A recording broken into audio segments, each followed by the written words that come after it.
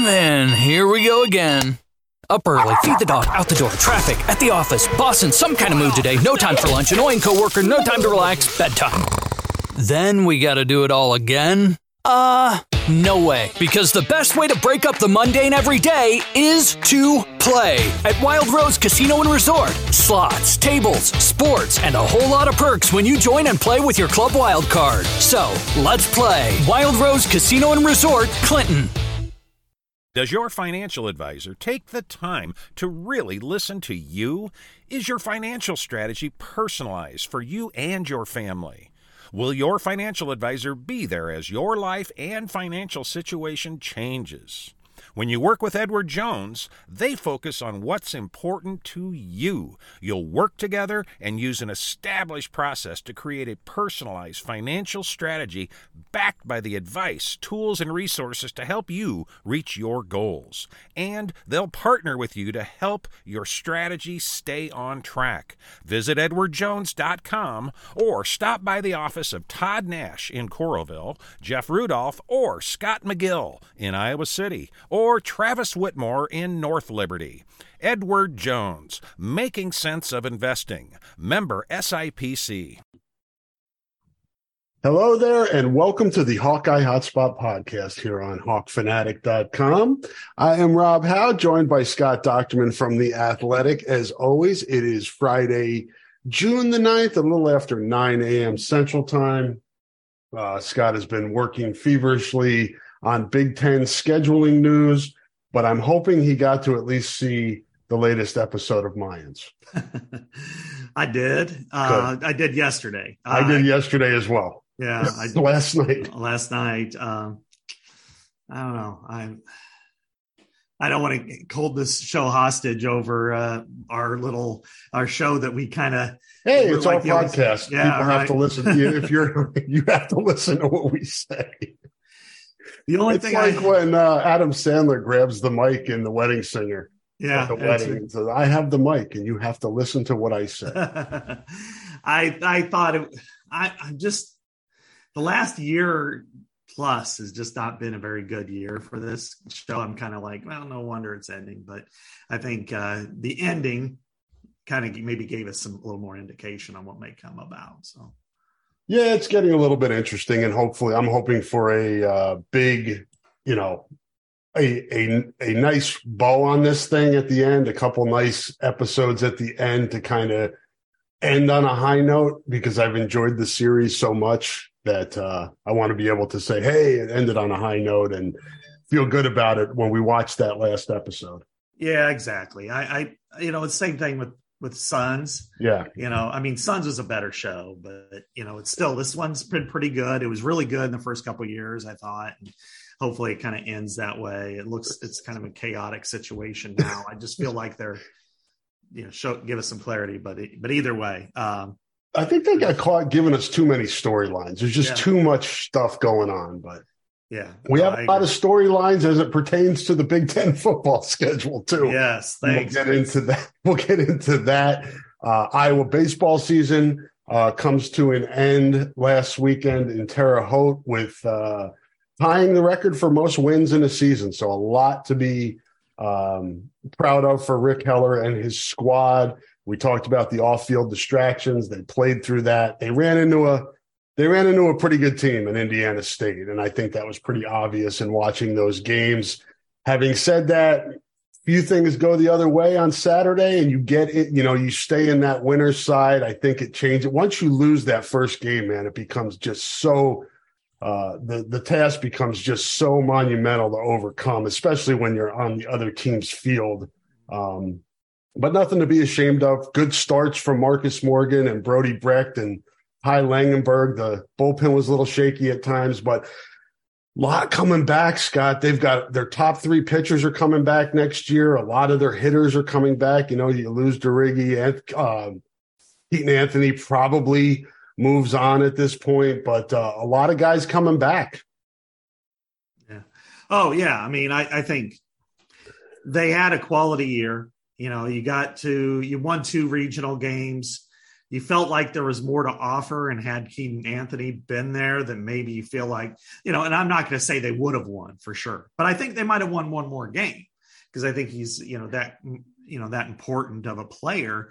But overall, what Rick Heller was able to do with this team, and how he was able to put it on a really good trajectory, even when in fighting through the adversity of losing your best hitter and losing some other players, and still be able to really ascend the way they did. They reached the Big Ten tournament finals, to go to the regionals, to win 2 games at regionals, and then to have the nucleus back, and you hope that he can maintain that, that there aren't, this is a different age, and there are some schools that can take advantage of NIL and some schools that don't have that. And I think, you're hopeful if you're Iowa, if you can bring back those 3 arms, and you could fill in the gaps, to replace a couple of your best hitters. There's no reason why this team can't be the best in the Big Ten and competing there. The bullpen did let them down. I'm not even going to sugarcoat that. That was major. Almost what cost him in the first game. It cost him in the second and third games. The second one they lost late, and then the third one, of course, they won in extra innings, and then they had to use too many pitchers. In the fourth game, when you get in that, as you said, Rob, once you lose a game and you get in that situation where you're using your pitchers, sometimes for an inning or two, you're at the mercy of the situation. But overall, I mean, you can't complain about the season and what Rick Heller was able to do. Yeah, the difference in that losing that first game to Indiana State is if you had to play them again on Sunday, you'd be playing in that second game and you'd have Langenberg going. You know what I mean? So right, if that's the way it would have played out. But so that's life, and that's the way the setup is. And good season, 6th time ever in the NCAA tournament, and 3 under Rick Heller. So as you said, I think the program and the university and the athletic department is going to have to make up its mind what it wants to be in baseball, because without NIL, it's going to be really, really difficult. So, significant NIL, not just, the stuff that comes along, that everybody gets. They're going to need to be able to keep their players if they want to compete, but who knows? Maybe they don't want to, or maybe they're not. Maybe they're measuring how invested they want to be. It is a tough situation when you're talking about a school as broad-based as Iowa, with beginning this fall to be, it was at 24 sports, then it dropped to 20. Now it'll be at 22, with women's swimming back, of course, never really left, and then women's wrestling. They're gonna have to figure out a way to keep those athletes in the fold, and really, like, I always kind of thought of it as different tiers, if you will, at Iowa. I think football is in its own tier, and then I think kind of men's basketball, women's basketball, and wrestling are kind of in a second tier as far as interest and prominence is maybe different. Men's basketball is more prominent, but I think those 3 are. And then after that, you've got kind of baseball and softball that are maybe track too, volleyball that are kind of in that next group. And then there's really like, golf and tennis and gymnastics that are just kind of filter down. But, I think when you look at one of the things that Gary Barta didn't do so well was communicate with the collective. That's obvious. Mm-hmm. And there's only so much that a collective can do, especially if the athletics department really doesn't take a role in it. And that is, it sponsors 3 sports. So, in men's basketball, women's basketball, and football, to ask it to do more, you're probably asking them to do too much. Now, if you have a separate one, maybe let's say a Hawkeye Olympic sports, but you're going to continue to ask people to spend money, and that takes it away from somewhere else. And that's going to be tough. I almost think that each sport should probably have its own collective after the top 3. Wrestling, I think, could have it.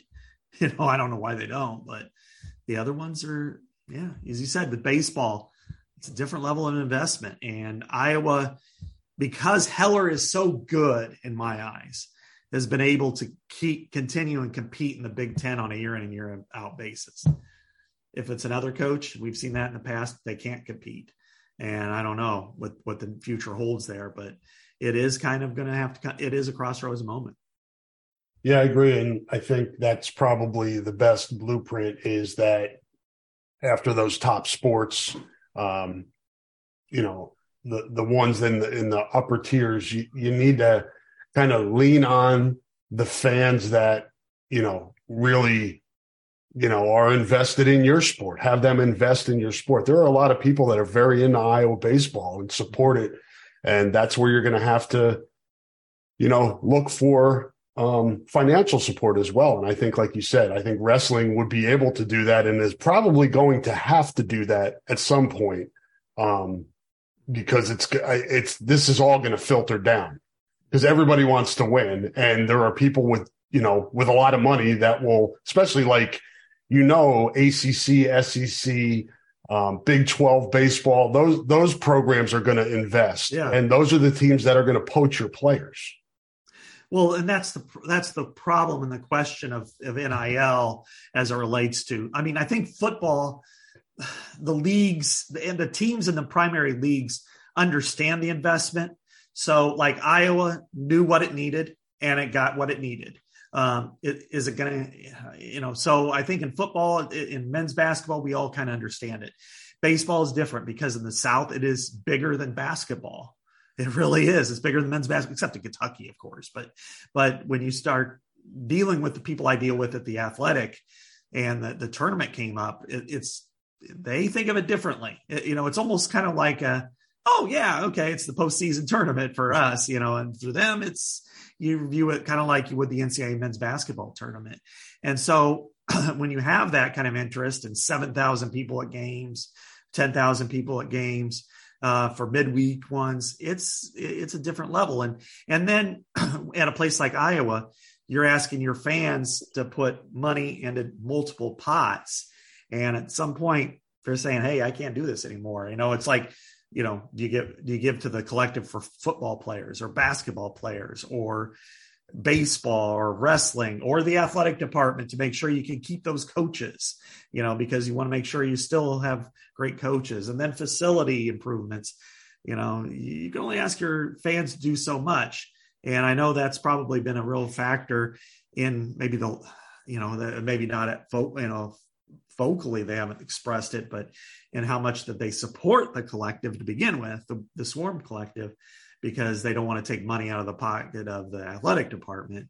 But, Kirk Ferentz pulled me and Tom Kaker to a side in Nashville. He's like, we got to decide here. Do we want to, the landscape has changed. It's about players, not facilities anymore. And I think with, rather than raising, X number of $1 million for a new facility. Now baseball, we can agree probably needs something, but what about the other ones? Can you make do? It doesn't matter. I think you could tell me more because you deal with the recruits more than I do. But I think if your recruits had an opportunity to have a nicer facility, or a facility that has everything you need versus an ultra great facility, but not money, they're going to take money. They're going to take money every time. As long as they're not working out in a dump, it's money first. And I think that athletics administrators have to understand that. Yeah, and I think most Power 5 programs now have, pretty impressive facilities. Iowa got there finally, but a lot of teams a lot of programs and departments have gone. Look what Northwestern did. I think those facilities are there. So now, at least at this point, until maybe some of the big schools that just have money to burn, like Ohio State, just get these ridiculous, I don't know how much more you can go with facilities. Yeah. At this point, to me, the equation is figuring out how to divvy up donations. How much is this media rights deal going to help you overall as a department? And then how much does that leave you to maybe steer some of that donor money towards the collective. And I think whoever takes over for Gary Barta, whether it's Beth Getz or somebody else, that's kind of, that's objective number one, I think. No question. See, to me, there are factors that are outside of your control, which would be winning and losing football games. Who gets what players, what the Big Ten does. Those are things that you have really very little influence on as an athletic director. But what you can influence are your relationships and how people view the program and how they want to give their money. And I think certainly dealing with the collective in a positive way is something that, Beth Getz could do from day one. Gary Barta has done zero with. He has not had a conversation with Brad Heinrichs, who put up his own money, started the whole thing. And you could look at the football roster for going into this fall and at least gives Iowa a fighting chance on offense to be a lot better. That's because of NIL, and that's because of Brad Heinrichs, and that's because of the people he hired and the people who give to that. That's something that you're going to have to face as an athletics department. Now, one of the challenges that they have is that, their debt service right now, the total is like $240 million. And so, because of all these projects, because of the $90 million at Kinnick, and they still pay on other ones, the Carver from way back when. And they're still paying the COVID loan, aren't they? Yeah. That was $50 million, and they paid not quite maybe around $3 last year, because as they start to come back, they'll pay more. It's over 15 years. So you've got all this stuff, and then you want to, then you got people talking about a new baseball stadium, a new facility for gymnastics and and cheer. You got people want to renovate or replace Carver Hawkeye Arena, as they're building a wrestling arm on it. Yeah, exactly. It's just, I think that, again, Gary, for the most part, is pretty conservative in a lot of areas, but when it came to facility building, he wasn't. But it's kind of like, you got this money, you got to spend it, and you don't have a board of directors, and you don't have shareholders that put it in their pockets unless you count the coaches. But so, I think with Iowa, to me, the facility building should be prudent, look to the future as far as talent acquisition and coaching maintenance / hiring. I think that to me is the more priority over, should we build this for that? Maybe renovate the old field house and say, gymnastics, you can have it. It's yours. Do it for $5 million instead of building a separate standalone building or something for $30 million. That's me. I just don't, but hey, it's their money, not mine. Now, we arrived here talking about baseball and NIL and facilities, and that's how we got to this point. Want to just give a quick shout out to the Iowa track team competing down in Austin, Texas at the NCAA championships. Austin West, Iowa City West graduate, took third place in the decathlon. Scott, pretty nice accomplishment. Third in the country in that event. And then Amanda Howe, personal favorite, obviously, through the hammer throw, 63.79 meters, which was 12th overall, and got her second team All-American honors. A lot of stuff going on down there in Austin this week. Keep an eye on that if you're a Hawkeye fan. Iowa track under Joey Woody is certainly on solid ground, solid foundation, and a lot of really good athletes from around the country in that program. Yeah, absolutely. And Joey Woody has been maybe as good or better than any of the hires that Gary Barta's had. Him and Rick Heller are probably 1A and 1B in whatever order you want to call it as far as hires go. And to be able to win the Big Ten, 2 out of the last 4 Big Ten track meets, to go to nationals, to compete, not for national titles. That's probably a little bit too rich for this program when you have the weather advantages in the South and everything. That's okay. I don't think it's a loser mentality to say, you know what, I don't think we're going to win a national title at Iowa. But I think what you can say is we can win individual titles and compete at a high level and be successful there. And he has, and it's just to be able to place, to be a West High kid and place third in the nation in the decathlon. That's incredible. And you look at some of the numbers that they've had, in the 100 and the 4x1 has just been remarkable. So Joey Woody has done everything and more. I mean, Wiz did a great job before him too. So this isn't just but I think in order to maintain it and enhance it, I think Joey Woody was the perfect hire. They had to merge the track teams under his leadership, and it's really been, fairly seamless. I mean, for the most part. And I think, that proves it every year when they go to the nationals. They're in Austin, Texas now, and then they're competing at a high level once again. Yeah, I think you always want to, as you said, Scott, you want to win, win it all. I mean, that's why you compete. You like Iowa football lines up. It wants to win a national title. Basketball teams want to win national titles. Wrestling has and does want to win national titles. I think it's important in sports like that, baseball, track, to compare to your history and just kind of compare to kind of where the bar is. It'd be great if Iowa baseball went to Omaha and played in the College World Series. That would be a great story. But when you consider that it's made the NCAA tournament 6 times in the history of the program, and it's done it 3 times since 2015. That gives you an idea that historically speaking, it's in a pretty good place. And I think the same can be said for track. Yeah, I think so too. And, it's really a fun sport to watch. I wish we could watch it a little bit more. That's the bad part of spring sports is, they didn't have the Musco meet this year, did they? They've had to cancel that, obviously COVID, but weather, it's just hard to do it here.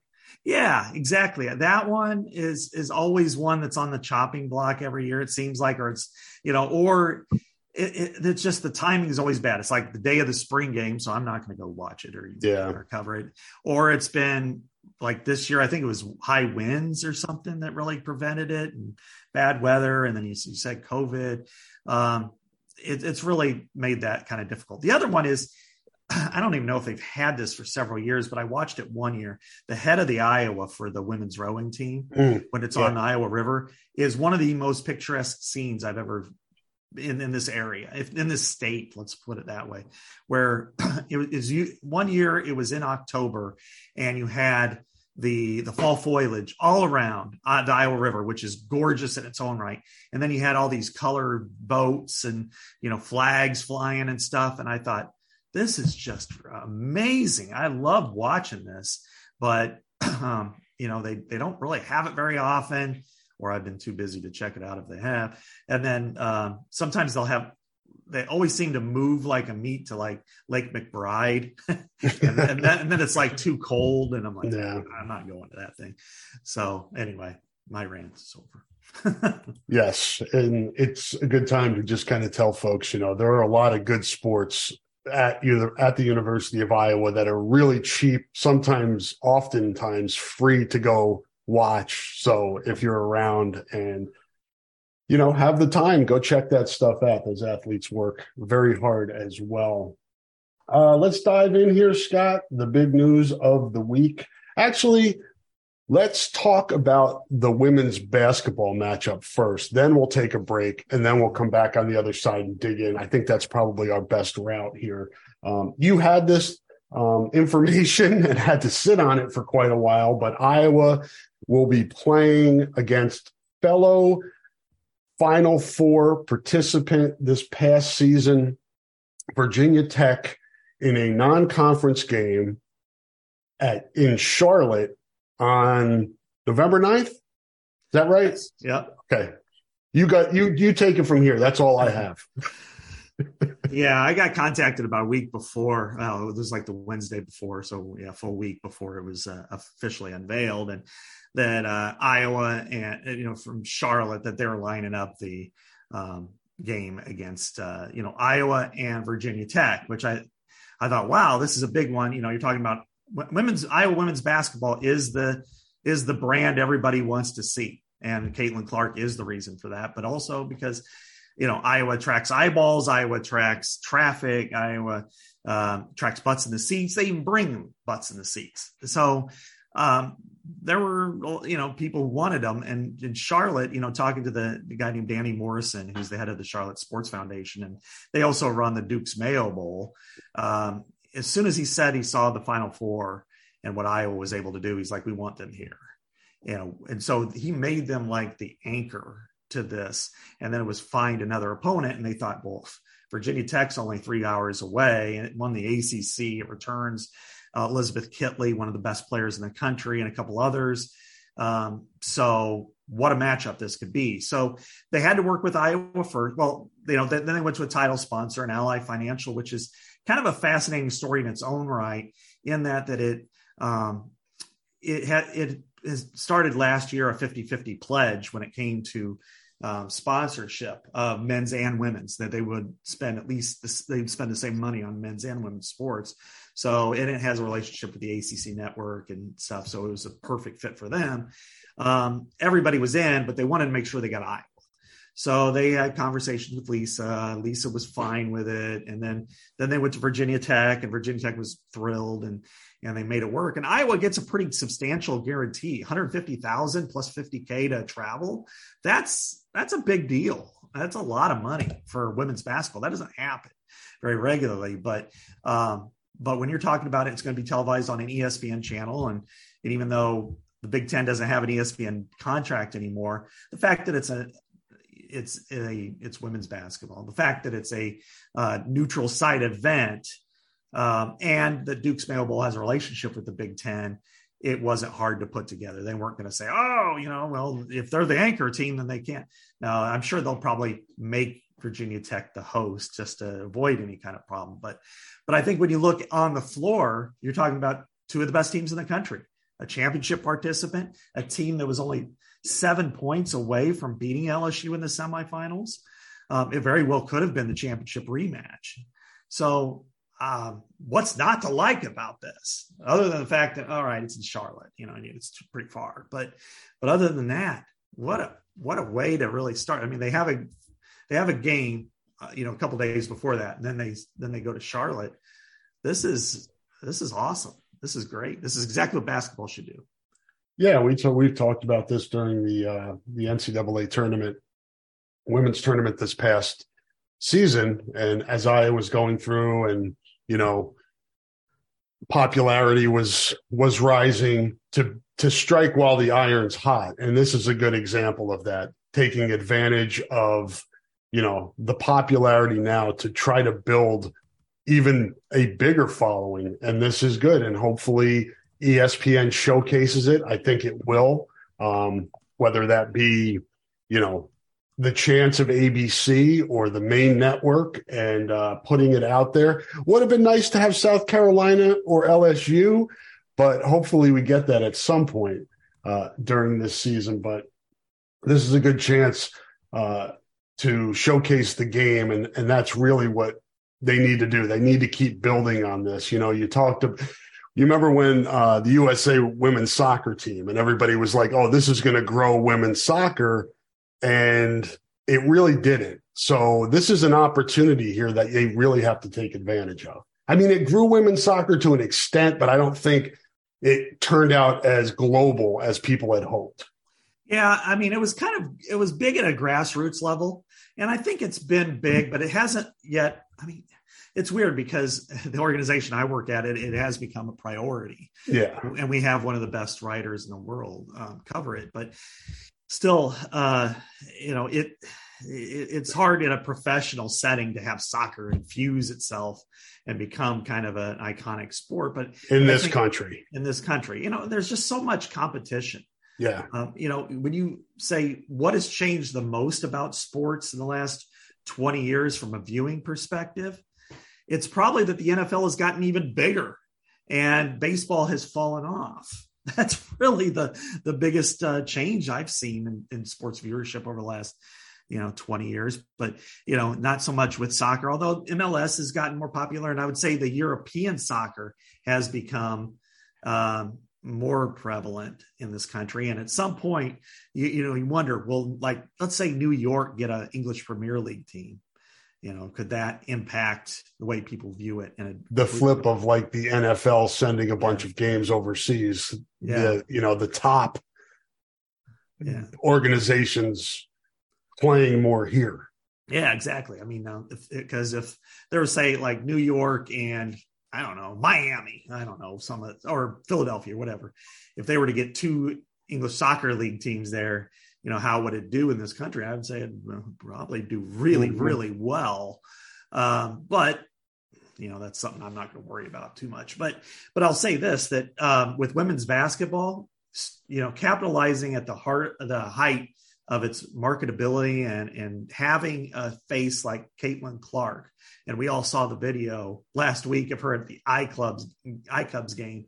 When you have lines like that to meet her, she's a transcendent figure in Iowa and across the country.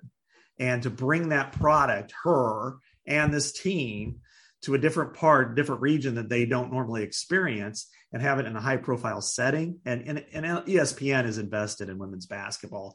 And this is the only chance they're going to really have to showcase her. I expect it to be at a pretty, it won't be ABC because it's a Thursday night, but I could see it being like ESPN main, because this is a way to, the viewership was so high. I mean, it was NBA finals level high.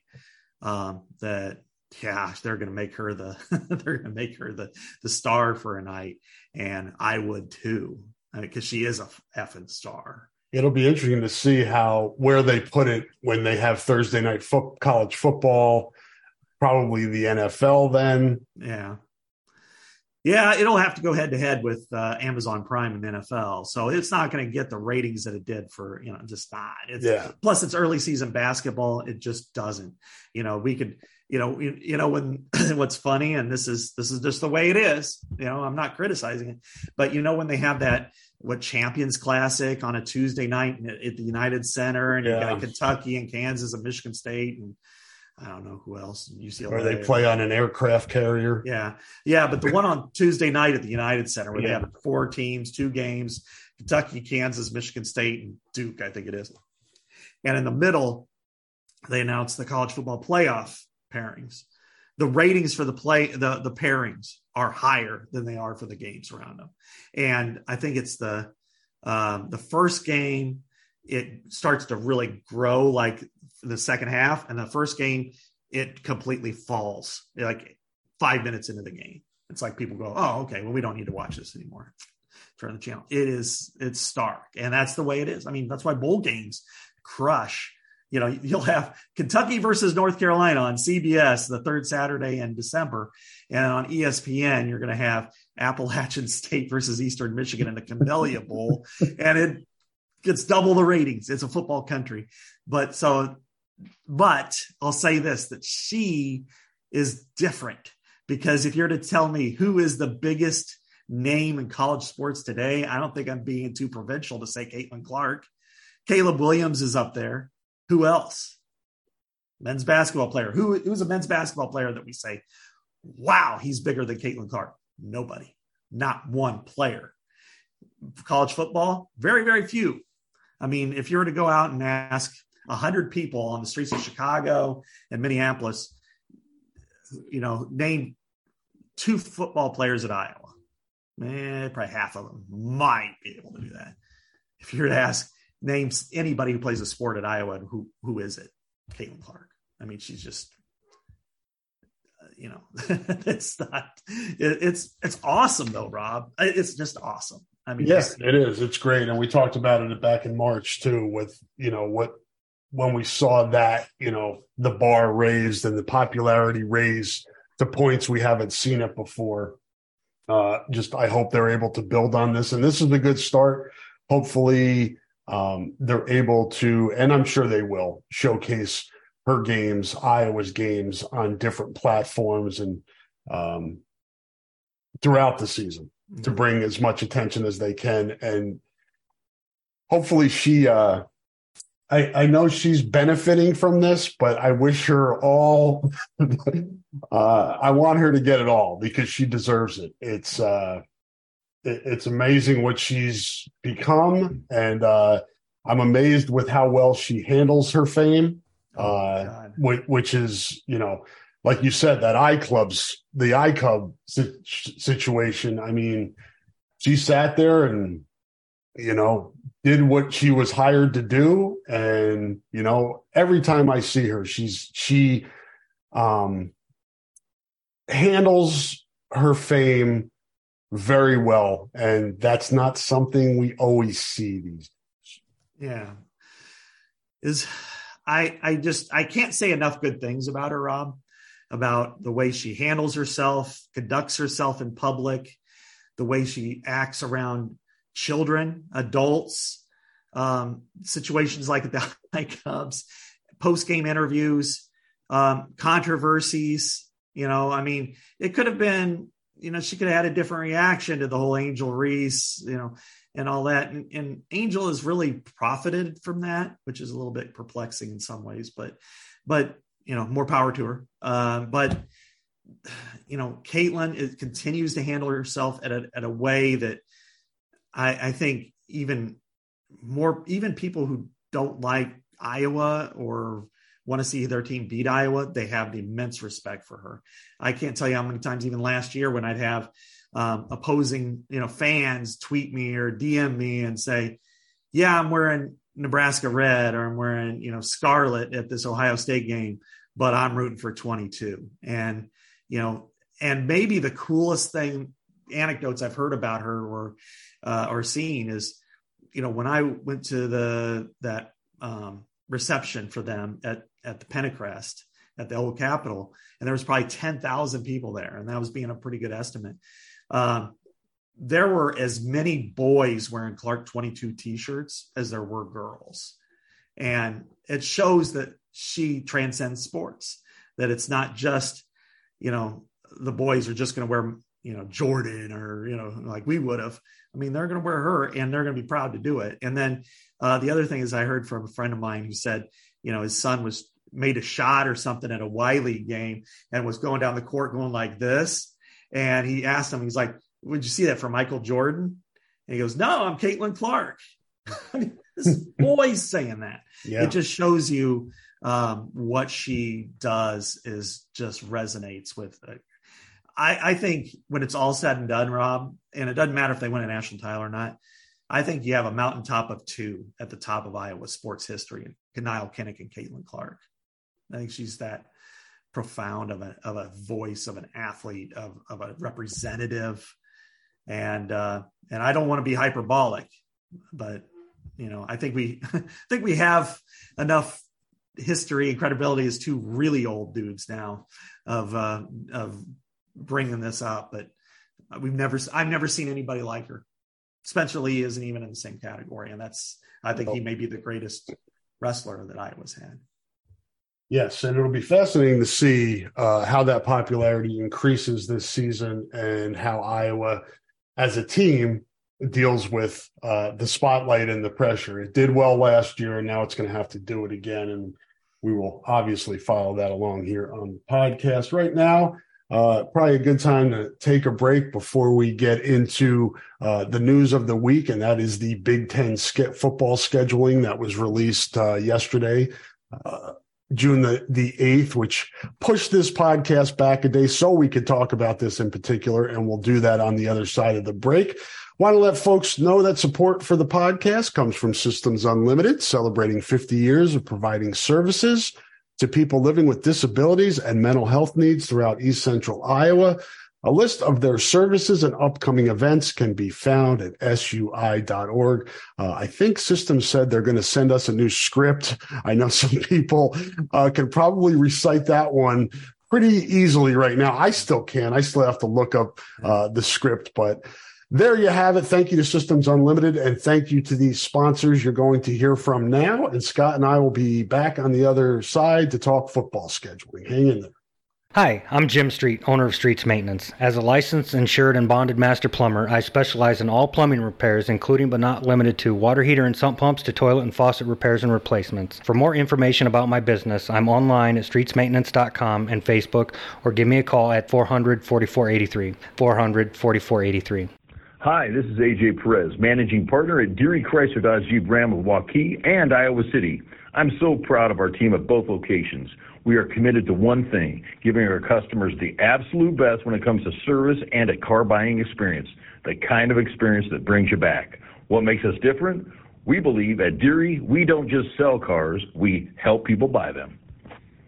Do you need a great electrical contractor or fire and water restoration specialist? Well, contact Lance Bolin at LB Electric and LJ Construction in North Liberty. Lance has served the corridor for many years and is ready to help you. Call Lance Bolin at 319-640-1116. That's 319-640-1116, or visit LJ_construction on Instagram for licensed and insured electrical work, fire and water restoration, and remodeling. Thank you again to our sponsors. We appreciate their support of the podcast, the Hawkeye Hotspot Podcast, and all of the podcasts here on the Hawk Fanatic feed. Please subscribe, hit the like button, whatever the kids tell you that you need to do with this stuff to help our popularity, because Scott and I are all about branding and pushing our popularity. Scott's very popular with Nebraska fans and other fans on Twitter, so he likes to... He likes to fly. I won a poll this week, Scott. So apparently there was some Twitter beef going on earlier this week, to which somebody decided to put a poll about who in the Iowa media is the worst. And I'm happy to announce that I ran it. I won this thing going away. Somebody texted, or somebody brought it to my attention this morning on Twitter, which then I muted those people because I figured if they're taking part in this nonsense, I want nothing to do with them. But I got over 50% of the vote. Pat Hardy was second and Tom Kakert was third. I guess Tom was the subject of some Twitter backlash this week. I'm happy to say that I've pulled myself away from that nonsense quite a bit. And now when people do that stuff and reach out to me and try to start that drama, goodbye. Yeah, I noticed it a little bit on Wednesday night. I was really busy because I got some pieces of breaking news. So I was off Twitter. Yeah, actually work instead of worrying about what your brand is to actually produce content and do work. It's a novel concept, and I applaud you for it. Yeah, it was. I got texted probably 2 hours after the whole thing was going on, and somebody's like, "So, how are you staying out of the Twitter war tonight?" And I'm like, "Oh, is there one? Oh, God damn it!" And I looked, and I'm like, "Oh, whatever," But I looked a little bit, and I'm like, "Where are we as a society? What are we doing here?" Yeah. I mean, let's face it. Everybody's been caught in the crosshairs at different times. You probably more than anybody. And, Tom was sticking up for his site, and I applaud him for that. Tom's a good friend. I have a lot of respect for Tom and Blair, and Kyle's done a nice job covering that, covering baseball and covering women's basketball, being there, writing stories. So I don't have a problem with people sticking up for their site or their colleagues, and other people have the right to disagree or complain or whatever. And I just, I'm trying not to be a part of those. It's a world that I'm pulling back from a lot more, and I should have done it sooner. Yeah. I use the platform to promote content and try to limit it to that. I do interact, and you kind of get sucked in at times, but overall, too much unhealthy shit going on. Yeah. Well, the thing I found, and even with stories like yesterday's with the Big Ten conference schedules, is that it puts me square on Twitter to view everything, whether it's at what people are tweeting me at, retweeting that, asking questions, whatever, and less with, real life. And one of the things that I struggle with probably as much as anybody, if not more than anybody, is that when you write a story that is going to get a lot of traffic, that I'm constantly sucked into Twitter, and I'm constantly on Twitter and going and reading stuff, retweeting stuff, and it takes me away from family time. It takes me away from just watching TV time, unwinding. It keeps me on the clock mentally, and I don't need that, especially in June. So I don't know. It's frustrating and I know how hard you work and research things and have your facts, and then somebody tweets something that's false, inaccurate, and that to me has been the hardest thing for me. I've always wanted to correct people, but I've learned that there are a lot of really dumb people on Twitter that are just there to get a rise and don't really care whether or not they're factually correct, or have the correct information. So rather than battle with those people, I just leave them with their ignorance. Yeah, exactly. And I struggle with that too. It kind of depends on them. I went to an iClub in Kansas City about a little over a month ago, just to be. I was a guest, and I was and somebody asked me specifically, "How do you decide which Twitter follows do you make examples of, and which ones you ignore?" And I said, "Really, it depends on my mood." Yeah. If I'm just like, I'm just going to keep going. And then there are other times when I'm like, and during Lent, I really tried not to, and that was tough, but because I made that as my Lenten sacrifice was interacting with trolls on Twitter. But I know it's such a first world 2023 thing, but I will say this, that, I really struggle with people who either can't comprehend what I just tweeted because it's like, God, it's just 280 characters, or people who ask me questions in a link or a story that I spent a lot of time writing. And it's like, well, what about this? Well, it's in there. Well, I'm not a subscriber. Well, I'm not going to give it to you. I mean, I do have to make a living here, and so so there's all kinds of little aggravations or somebody has a plan that I know isn't going to go anywhere. There are times when people might have something, but like yesterday, there was some guy who tweeted me, well, here's what the Big Ten should have done. They should have went to a pod system where they had 4 teams here, and here. I'm like, they're not going to do it. I'm not even going to dignify your thought process here because all the questions were a year ago. Now this is what happened. Here's what I'm reporting. Here's what they said, my interpretation of it. I'm not really going to care what you think, and there's a lot of interesting opinions. And if I hate to say this, but if it's somebody who's really snarky, who likes another team, I usually just mute them really quick, unless they try to be snarky and smart assy. And then that's when I usually will say, all right, now I'm going to go ahead and quote tweet you, And the thing is for the most part, I will engage people that are reasonably sane, and polite and just want to have a conversation. But if you're going to be snarky or nasty or mean, I don't have time anymore. And it's just not worth it. Absolutely. And when you start talking about the Big Ten debate of scheduling, I mean, I really, I had a lot of people who, when they had legitimate questions or comments that I thought were worthy of response, perfectly happy to do that. It's like a Nebraska fan. Well, somebody said, well, why did they put in for 3 rivals? Why did they only get 1? And well, here's the reason why. And I gave them the reason, and they're like, thank you. And I'm like, no problem. That's exactly what I enjoy doing. I enjoy those interactions. Yeah. Not because I'm smart or anything, but hey, you ask me a question, I'll answer it. But it's wow, Iowa really got an easy schedule in 2025. Well, you look at the 2024 schedule and you're going to go, oh, well, that's not so easy when I don't think there are going to be easy schedules in this conference anymore. I think it's too hard. And this is where we could kick this off. They did a remarkable job of competitive equality. That may be the one thing that gets lost in the shuffle here. But, you have, I'll say like the top half of the Big Ten are football schools and high profile. James Franklin complained yet about anything? If he hasn't complained about this, they got it right. Because he's always complaining. Yes, he's the complainer in chief. He's the litmus test for bitching and moaning. You're right. He's done it enough on so many different things. But interrupt. Yeah, no, that's fine. And I if I could take a shot at James Franklin, though, I'm going to do it. And Penn State. Well, it's like if you were to look at like the upper tier, there was, kind of 2 segments, like the historic blue bloods, and I'm not counting Nebraska in that anymore, but USC, Michigan, Michigan State, Ohio State, and Penn State. I'm sorry. And then the second tier, which are very competitive, high profile teams, especially if they compete at a high level. That is Nebraska, Iowa, Wisconsin, and Michigan State.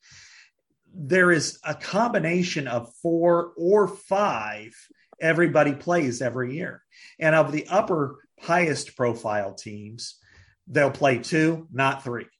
And that's part of the reason why probably the biggest question mark as to what didn't get protected was Ohio State, Penn State. But the main reason for that was they felt that was more of a competitive rivalry than a historic rivalry.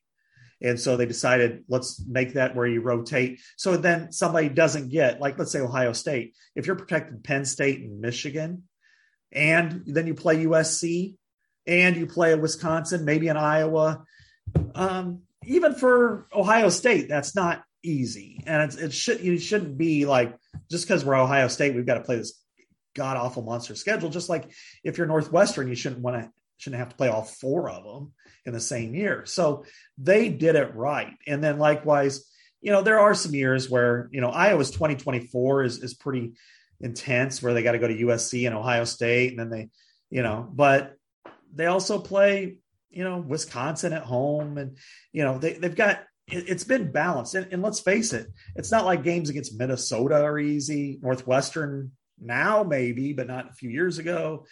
UCLA, you never know, just so. And if you're taking travel into consideration, Iowa and Nebraska are the closest schools to UCLA and USC. Exactly. So, and they're going to have to travel east. And when you're talking about, like in 2024, what if UCLA plays at Iowa City on November 17th, whatever the third Saturday is? Bundle up. Can you imagine UCLA coming to Iowa and it's 5 degrees, like the Minnesota-Iowa game last year? Yeah, good luck, UCLA. Same thing with USC. If they got to go, if they've got a game like that at Purdue where it's super, super, super windy, like we've seen majority of times. It's always windy in West Lafayette. I don't know if I've ever been there when there hasn't been wind. Yeah. So it's just, I think overall the competitiveness and competitive equality. In talking to Kerry Kenny yesterday, the chief operating officer of the Big Ten, they went through 171 schedules before they found this one. So they were trying their best. They inserted the permanent rivalries into it. They also cycled through what they call 2 plays, which affect everybody but Iowa. And it seems to, I said today on a radio show, I'm like, well, I'd love to sit there and complain and nitpick this, but I can't. I think they did a really, really good job with it. And I think everybody else should emulate it. Yes. And when you have 16 different members of your conference, it's really hard to please everybody. Mm-hmm. And the fact that there hasn't been a lot of backlash and, people, certain schools calling foul, it seems like everybody was treated pretty fairly here. Now you got into the nuances more and understand some of the ins and outs of this thing. But overall, as you said, I think they did a really good job here, and it should enhance what will be a really good conference. And for Iowa, the happiest thing for me, because I'm more micro than macro. Yeah. I was just happy to see that they were able to keep all 3 rivals. I did not think that was going to happen, Scott. I thought they would lose Wisconsin. I really did. So did I. I thought that would probably, or it'd be too difficult to keep that competitively or whatever. Right. But in going through this process throughout, this is Gary Barta's last thing that he's really associated with Iowa. He was emphatic throughout. He wanted to play those 3 games, and they really listened. And they, a lot of it was brought up during Legends and Leaders debates. And back then, I know and I even wrote that in my column. You can't say that with a straight face. I know. I even wrote that with my column that, the first thing anybody thinks about Legends and Leaders, they start to laugh, Yeah. But you start to look at the competitive. It's that and the Cyhawk trophy, the Pewter Cyhawk Trophy and Legends and Leaders. That's what the 2010s gave us. Yes, absolutely. And then the interim trophy that got ripped to shreds. It was like an animal at an Ozzy Osbourne concert 40 years ago. But no, the thing was with like Barta, he brought up those former divisions and and this is where the Big Ten has evolved in the right way, is when they went to divisions, they split it initially by competitive equality. It's like they went over 17 years worth of data, and they found that, Michigan, Ohio State, Nebraska, Penn State were the 4 best. The next 2 were Wisconsin and Iowa, and the thought was split them all. Well, Iowa, of course, has a unique situation with Wisconsin and Minnesota, where all 3 of them consider them important. However, being teams 5 and 6, Delaney wasn't going to budge and have them go one direction or the other.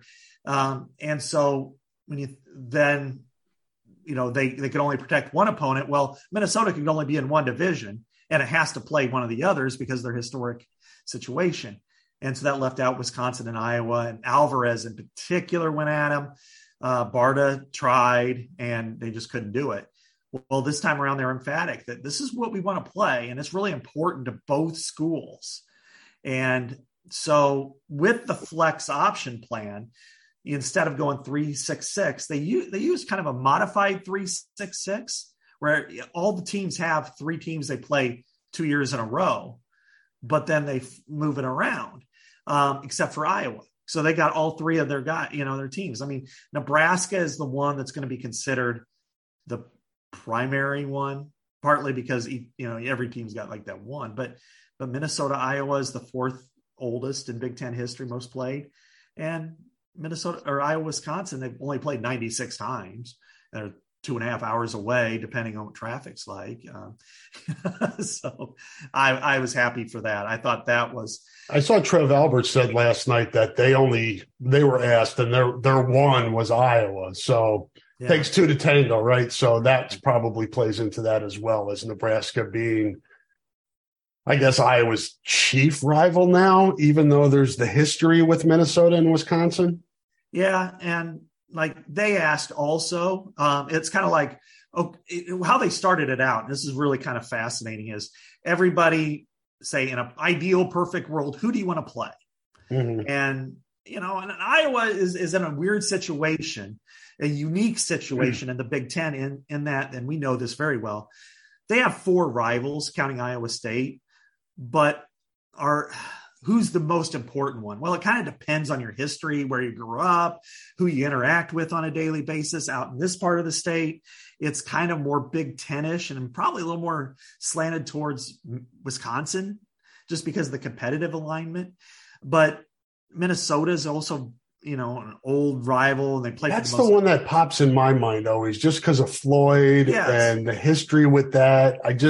To me, and I think, like you said, it's the individual. It depends on who you ask. Yeah. To me, Minnesota would be number 1. That would be the one I would hate to lose the most. Yeah, just because they've played every year since 1931. They've played for the most iconic trophy in college sports, in my opinion.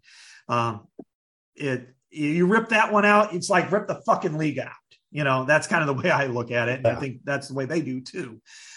You cannot deny, I know some fans in Iowa are like, why is it Nebraska? Well, Nebraska still is a pretty big brand. You just, when you take the step off, take the rivalry glasses off, even look past Nebraska's woes on the field, and there are many. You look at Nebraska, and yes, you can make fun of the sellout streak, but you can also look at it and go, they still fill this place and they suck.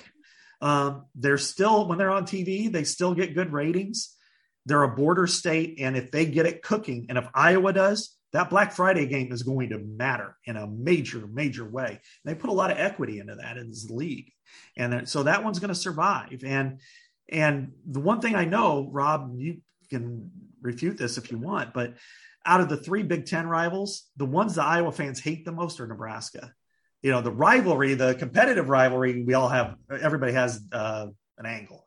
But it's like, whose fan base do you not like the most? It's Nebraska. There's no question, which makes for a great rivalry. Again, it takes 2 to tango, and it seems like Iowa and Nebraska fans like to mix it up the most, whereas you get a little Wisconsin, little Minnesota, but it's not at the level of Nebraska and Iowa. No. Only other fan base that's like that is Iowa State, but that's because they live amongst each other. Especially in the central part of the state. It's heated. Yeah, in Des Moines, it's every day is Cyhawk Day, but and out here, I've I've gotten in trouble with Cyclone fans on Twitter, and I never really mean it in a bad way, but I'm like, in Des Moines, it's a big deal because you may work in an office or go to a church or go to a school or some sort of function, and it's half and half Cyclones and Hawkeye. So everybody's chirping about it, and in a good way for the most part, but you live it. In Eastern Iowa, especially where we live, it's not that way because, yes, there are Iowa State fans, but it's just another rivalry. It's just one of the, and it's not really more important than any of the others. When it's Cyhawk Week, it's a big deal. When it's not, it's not. So, I think with, so Iowa is unique, unlike everybody else in the Big Ten, to where it doesn't have a chief rival, but it has many. Minnesota, let's say Michigan. If they were only going to pick one rivalry, okay, that's probably going to be about Michigan, Ohio State, because if you throw that one out, just rename the league. Mm-hmm. But what are they going to do about Michigan State? Right. That's, Iowa State's a big deal, but that's bigger in the context. And then, you look at the other in-state games, Minnesota and Wisconsin, but if Minnesota only could play one, it's probably Wisconsin. Do they want to give up Iowa? No way. So that's why that they were starting to look at, he told me that then Protect 1 was out the door immediately. So then they started looking at Protect 2. But then he's like, then we started looking at artificial scenarios. Like, well, okay, who's going to be USC's protected second rival and UCLA's and Maryland and Rutgers. And then you start, making things a little more natural. And then you with Iowa, and then going back to the previous divisions before the geographic ones, so we don't get too many laughs. I put it in my head, so I'm still laughing. I know. Legends and leaders. And it's like the Dungeons and Dragons of the Big Ten. But the Iowa-Wisconsin one got shelved, and that one was painful because we're talking about an important rivalry that both fan bases equally respect. And it's two pretty good teams, pretty good programs. And so, building all of that, then they started looking at, and so I think Iowa actually included on its first list Northwestern as well. It was really important. And then, then you had like Penn State talking about Ohio State's a really important series. I'm just sad. Pour one out for the Purdue-Iowa protected rivalry. That might have been like 6, maybe, if they looked that deep. And no offense to Purdue, but Northwestern's been a great series. Illinois, it's gonna be. And that's one kind of stinks because now Illinois is going to probably be at least competitive now, and we don't get to see them as much. But at least it's every other year, not like that one 5 or 6 year period. And you always have basketball, which is to me the number one. That is the number one rival. That'll soothe the fans. They can fight over that. They always have. I don't know. Bruce Pearl, Jimmy Collins, take your pick. But no, I lost my train. But, you have all these ones, and everybody kind of, Penn State's in a unique situation because, Michigan State and Penn State has kind of been penciled in as a rivalry. It's not really one to both teams. They like playing the game. I think people like watching the game, but it's probably like, Iowa, Michigan State all those years. Very competitive series, a lot of great games, but would they consider each other like big rivals? Nah, not really. It's a good game. And, Penn State, Ohio State's that way. And then Maryland and Rutgers are kind of like how Nebraska views Iowa State and Kansas in football. Like they're not historically important enough for us to consider them rivals. So when everything started getting compacted and they're like, okay, what are the ones that you've got to actually play? What are the most important ones? And then it's like this. And Iowa was emphatic about 3. Illinois, Purdue getting protected was interesting to me because it is an important one. It's only 90 miles away from one another. So I thought that was a smart move. I like that. Penn State, no rivalries. And part of it is competitive balance, as we were talking about, which is Ohio State would have to play USC, Penn State, Michigan, all in the same year. That you're asking a lot out of them. And I think Penn State can run with this brand. So before we were rudely interrupted by those technical difficulties, Scott, you were talking about Penn State not having a rival and being able to take advantage of that. Yeah, exactly. And that's, how they like to call themselves unrivaled. Yeah. And now they are. And that's a marketing thing I think they could run with. And in their case, they're still going to be able to play the majority of these teams. So I think, some people are like, how did they end up without a rival? Well, now they can play everybody on a more consistent basis, except for Iowa, really, because, they'll still play Iowa every other year, or, maybe they'll go like, because if you go over a 4-year period, maybe they're playing them like not in 24, they are in 25, maybe it'll be 26 and not 27. Right. So, but at a minimum over a 4-year period, they're going to play twice. And they're going to play a lot of other teams 3 times. So good for them. They don't consider anybody their rival. That's their brand. Good. Have fun on that plane trip to LA. Yeah. From State College. Enjoy that. Our my colleague Audrey Snyder is working on a story about that, which is just how difficult, because they don't have a runway long enough for one of those planes. Nope. For a big jet, they don't have one, so they're going to have to get on the bus to Pittsburgh. Yeah, Harrisburg, Pittsburgh. Yeah, or Harrisburg. Either way, not an easy drive. Yeah, so suckers. So enjoy the Rose Bowl in September or whatever it is, but the next step that I think is the most challenging for everybody here, and the Big Ten acknowledged this yesterday, is actually putting together the schedule will be the most difficult, because they have to, they already have a lot of teams with non-conference games scheduled, and they want to do this in a fair and equitable way where, like let's take Iowa. And you've got TV that's going to want to say in this. That's a big component here, as you know. Absolutely. Let's say 2024 for Iowa, the Big Ten would come across looking like dickheads if they play at USC one week and Rutgers the next on the road, so you're not going to have that happen. And likewise with USC and UCLA, are you going to have them go to, let's look at USC schedule. Yeah, 1 week they're going to go to Penn State, and the next week they're going to go to Maryland. Hell no, they're not going to do any of that. Now, the blessing is they do have a 14 week schedule next year in 2024, so they can spread those matchups. So it'll be a 2-bye year. I would guess, if I was to guess on any of this, that they'll try to make use of week 0 or the first week to maybe, which would make sense. It's like, hey, let's start with UCLA at Rutgers, or Thursday night. Yeah, Thursday night out there before their school starts. Get one of these trips out of the way. Likewise with maybe USC goes to Penn State week 1. USC Penn State. Holy smokes, on Labor Day weekend, rock with it, or the weekend before or something.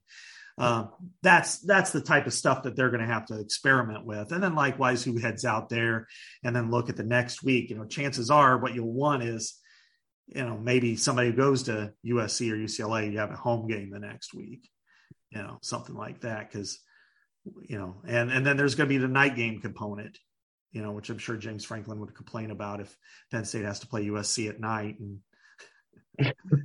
he'll complain if given the opportunity, James Franklin. Yeah, exactly. The thing with this, Scott, is there's so many levels, and we'll talk about this, I think, going forward as we move along and kind of absorb what we learned yesterday a little bit more. But a couple things come to mind, and Pat Hardy and I were talking about this yesterday, and I saw that he wrote a column about this being the last season with divisions and the opportunity for Iowa to win the West and potentially take that shot at the Big Ten championship. It hasn't won since 2004, because it's going to become a whole lot more difficult next year to end that streak.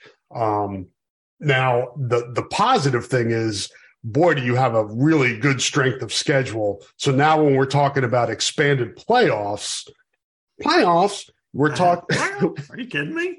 We're talking about an opportunity, and that's really, you're still going to fight for Big Ten championships, but it's almost like it's more like NCAA basketball where, it's great to win that Big Ten regular season championship, but the schedules are so unbalanced and, not everybody's playing everybody. It's hard to decide who the actual champion.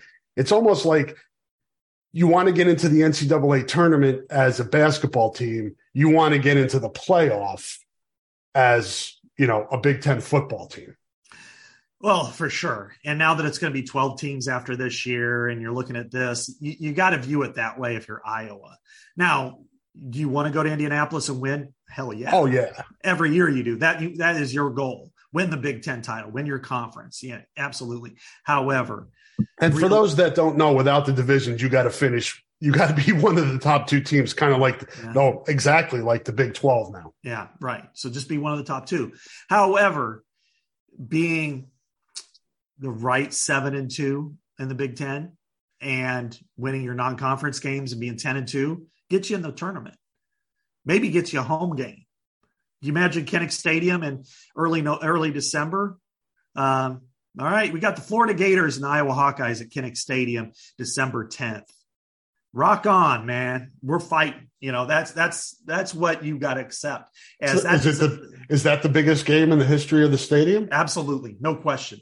I've talked to people all over the Big Ten and it feels the exact same way, including Ohio State and Michigan, just things like that where, Camp Randall Stadium, if they got the same juice, right. It's the same way. So you're talking about that being the ultimate now, as opposed to winning the Big Ten.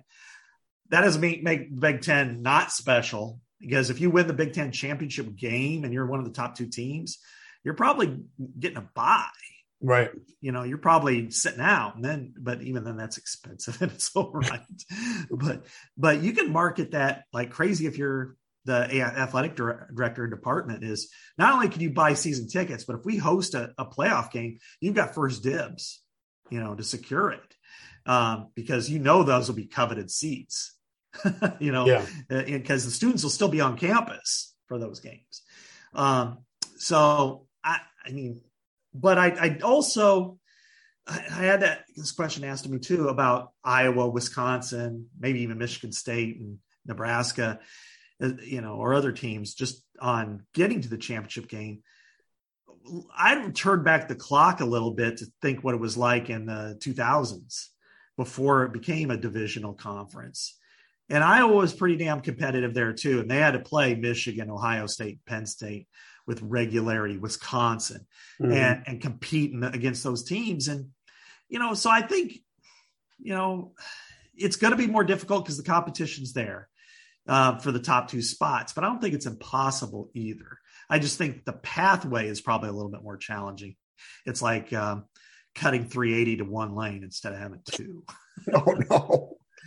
That road is as miserable as it is. Yeah.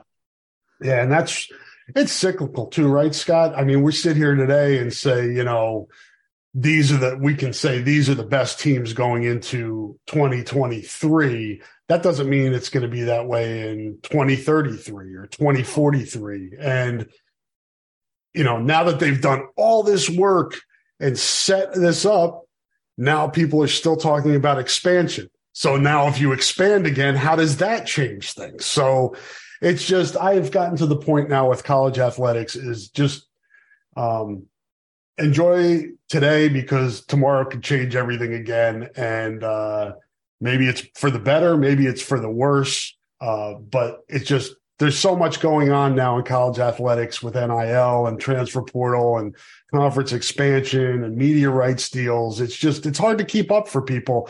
And, but I think the fans are still locked in, as you said, to this sport when, as evidenced by, the halftime of the basketball or the between basketball games release of college football playoff.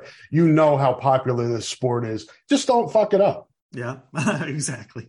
And I think they're at the precipice of something like that. But yeah, I think, I would hate to see the other leagues, any of the other major leagues go down. I would hate to see the Pac-12 go down.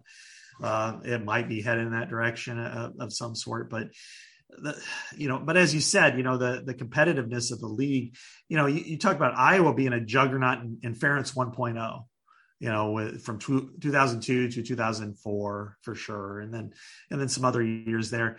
Wisconsin was that way in the last decade where it looked like it's every bit the equal of the others. Michigan State did for a while under D'Antonio. Who knows? Bielema in Illinois. I wrote about them this week and how they, kind of a large story on. This wasn't the vision the Big Ten had when it brought Nebraska in. No, and that they're capable. They are capable of getting there. Are they? I don't know. I mean, I thought Scott Frost would bring them back to prominence, and it didn't happen. But Matt Rule could, and it shouldn't take much for them to be a bowl team just about every year. But so you look at any of those teams, USC's in there, of course. But USC, last year they went to the Cotton Bowl. The year before, they didn't even go to a bowl game. Yeah. So anything is possible here. I would say, Bielema with Illinois, I've always felt they're the sleeping giant of the Big Ten. They have so much going for it and have never been able to capitalize on it. So I think anything is possible. So I think it's more difficult for sure going forward, but it's not, it's never going to happen. Winning a national championship probably is never going to happen. At the BCS level, when they only had one game, it might have happened. But, if all the stars align. But I think what you do is you recalibrate your upper tier expectations. And I think getting to the championship game is important under a one conference system. But I also think that the ultimate should be getting into the playoff, that should be the ultimate goal, even over for fans. Players don't know. Players keep your eye on the prize. But for fans, getting to the tournament is a bigger deal. It's like which is more important, winning a Big Ten regular season title or going to the Sweet 16 or even the Final Four? I'd argue that the NCAA tournament's a bigger deal. It is. Yeah. And if you're looking for inspiration and hope as an Iowa fan, just look to the Big 12 championship game last year. Yeah. Oklahoma and Texas weren't in that thing. Yeah, exactly. TCU and Kansas State. Right. And even in the future when Kirk retires, whenever that happens, look to Kansas State, because Bill Snyder, as we know, his legacy there is bigger than Hayden's is at Iowa, because they were nothing, absolutely nothing. They were going to drop football. They were that bad until Bill Snyder got there. He had a son that wanted to be head coach. Didn't happen. Gene Taylor did a remarkable job of finding a great coach, and they won a Big 12 title. They played in the Sugar Bowl. So it could happen even if Kirk's not a part of it. So, I don't think it's impossible at all. I just think it's going to be challenging. And that's why NIL is going to be important. Consistency of the program is going to be important. The ability to adapt, to change, and whether that's with Kirk or his successor, all that's going to matter. But I think, having an active fan base that's invested in the product is going to ensure that Iowa football is not going to fall off the map. It may have some down years, but it'll still be a team that, if you're USC and you're visiting Iowa City on a Saturday in November, watch out. You're going to get a fist in the mouth. It's like anything else, Scott. It's the margin of error is smaller for the non-blue bloods. And it's, it just is that way. And that's the dynamic of college football, like the Kansas States and the TCUs. Things need to break right. And like you said, you need to make hay with the NIL and the transfer. You can't have, like Ohio State, they get a couple guys out of the portal that don't work out. Big deal. We just bring another 5-star. You don't have that wiggle room at programs like Iowa, Wisconsin, Michigan State, Illinois, what have you. Oh, exactly. You talk about like Caden Proctor it would be the number one recruit Iowa's ever had. At Alabama, he's just another 5-star. He'll start. He's a good player. It's just another guy. Yeah. For Iowa, he's the most important one. But okay, well, you can't surrender. You can't just quit football and say, well, we're not going to play this year because we didn't get our 5-star from Southeast Polk. So you're going to have to pluck somebody else and develop them. but if that person gets hurt, then that's where it gets really tough for an Iowa, that they just can't, bring on, hey, well, this 4-star, there are no 4-star talents. You've got to build them that way. And Iowa's been successful as any program at doing that. And so the opportunity is still there. They're still going to play good teams. They played good teams when it was doing crossovers, like this year, it's not, last year was Michigan and Ohio State. This year it's Penn State. You're still playing Wisconsin, so you still got good teams. It's just a matter of, being able to, maintain and compete at a high level. And that's going to be the challenge, because nobody else is saying, Purdue's not going to say, well, we don't want to hurt Iowa, Yeah. They're going to want to win too, Illinois. Yeah. We forgive you for the whole Bruce Pearl thing. I love bringing that up, by the way. I think I can tell. And I'm sure the listeners appreciate that as well. You got a bunch of shit at The Athletic, you and others on this. It's going to be hard. It would be hard for us to get to every nuance and level of this. Is there anything that you want to add here and direct people maybe to some content at The Athletic to give people a little bit more than we can talk about in an hour and a half? The only thing I'll say is, that we are very comprehensive on that. And I think, Nicole and I combined on a major, like the news story, which is, here's the breakdown. Here are some games to watch. Here's the reason why they did this. Here's what they had to say. So this provides most of the answers that people are probably looking for.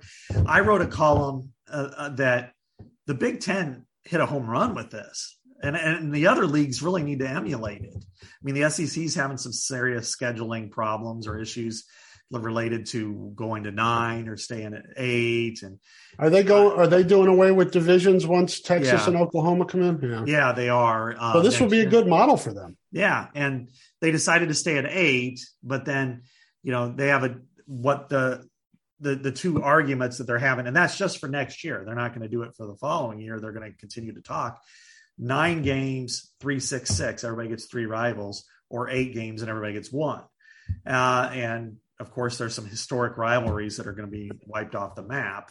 Auburn, Georgia, Tennessee, Alabama. The games that are like, wow, you're really gonna take that away. But that's Texas A&M. That's a big one too. Mm-hmm. So they're gonna go through that. And so I wrote a column just, hey, the Big Ten had a chance to make it an easy solution. Just go, everybody gets 2 protected opponents. Everybody gets 3. But instead they went hard and complicated and they got it right. And then each of the beat writers for our 6 schools that we cover on a beat writer perspective, including myself, we all wrote kind of local angles. What does this mean for Nebraska, Wisconsin, Iowa, Penn State, Michigan, Ohio State? And then Nicole today wrote about the ramifications of the college football playoff and what the Big Ten is going to do in the column on that. So we all, really combined here on, all try to get as many angles as we can. And so that's what I would recommend people doing. And then, it's been kind of a hectic week. I'm trying to remember I wrote something about recruiting somewhere in the middle of this. And that is going on. And we'll talk more about that next week, because then the big recruiting weekend's coming. Yeah. So we'll table that till next week when it's more, we get closer to a big official visit weekend for Iowa. Yeah, exactly. So, but check out Scott's article on The Athletic on recruiting, and and we have podcasts too on. I talked to Trevor Lauk. Okay. I know how to pronounce his name now. It is Lauk. Lauk. Okay. His grandfather, Chick Lauk, was on the 1966 Notre Dame national championship team. Really? Wow, that's awesome. Yeah. So, and his dad played college baseball. So, and I'll have a couple more of those today, and we've got a bunch of those on the feed as well. And we've got all kinds of stuff on the feed. So check out the podcast feed for all your Hawkeye needs. Subscribe to The Athletic. You can dive a lot deeper into the Big Ten scheduling and how that impacts Iowa and beyond. Anything else? We miss anything? I feel like we got to everything.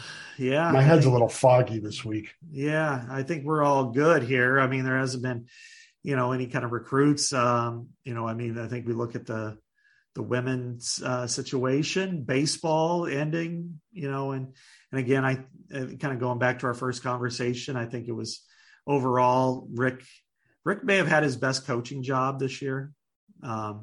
He's obviously one of the best in the country. And this year with the adversity, because they started so strong, then they faded in the middle, then they lost their best players because of the gambling situation, or at least their best hitter, not all their best players, and then they still were able to get, tied for second or third in regular season play, get to the championship game in the Big Ten tournament and win 2 games in the regionals. I thought, hey, that's coaching, man. That's why he's one of the best. And so we're just about done. And I guess in a month and a half, we'll be talking about Big Ten Media Days, right?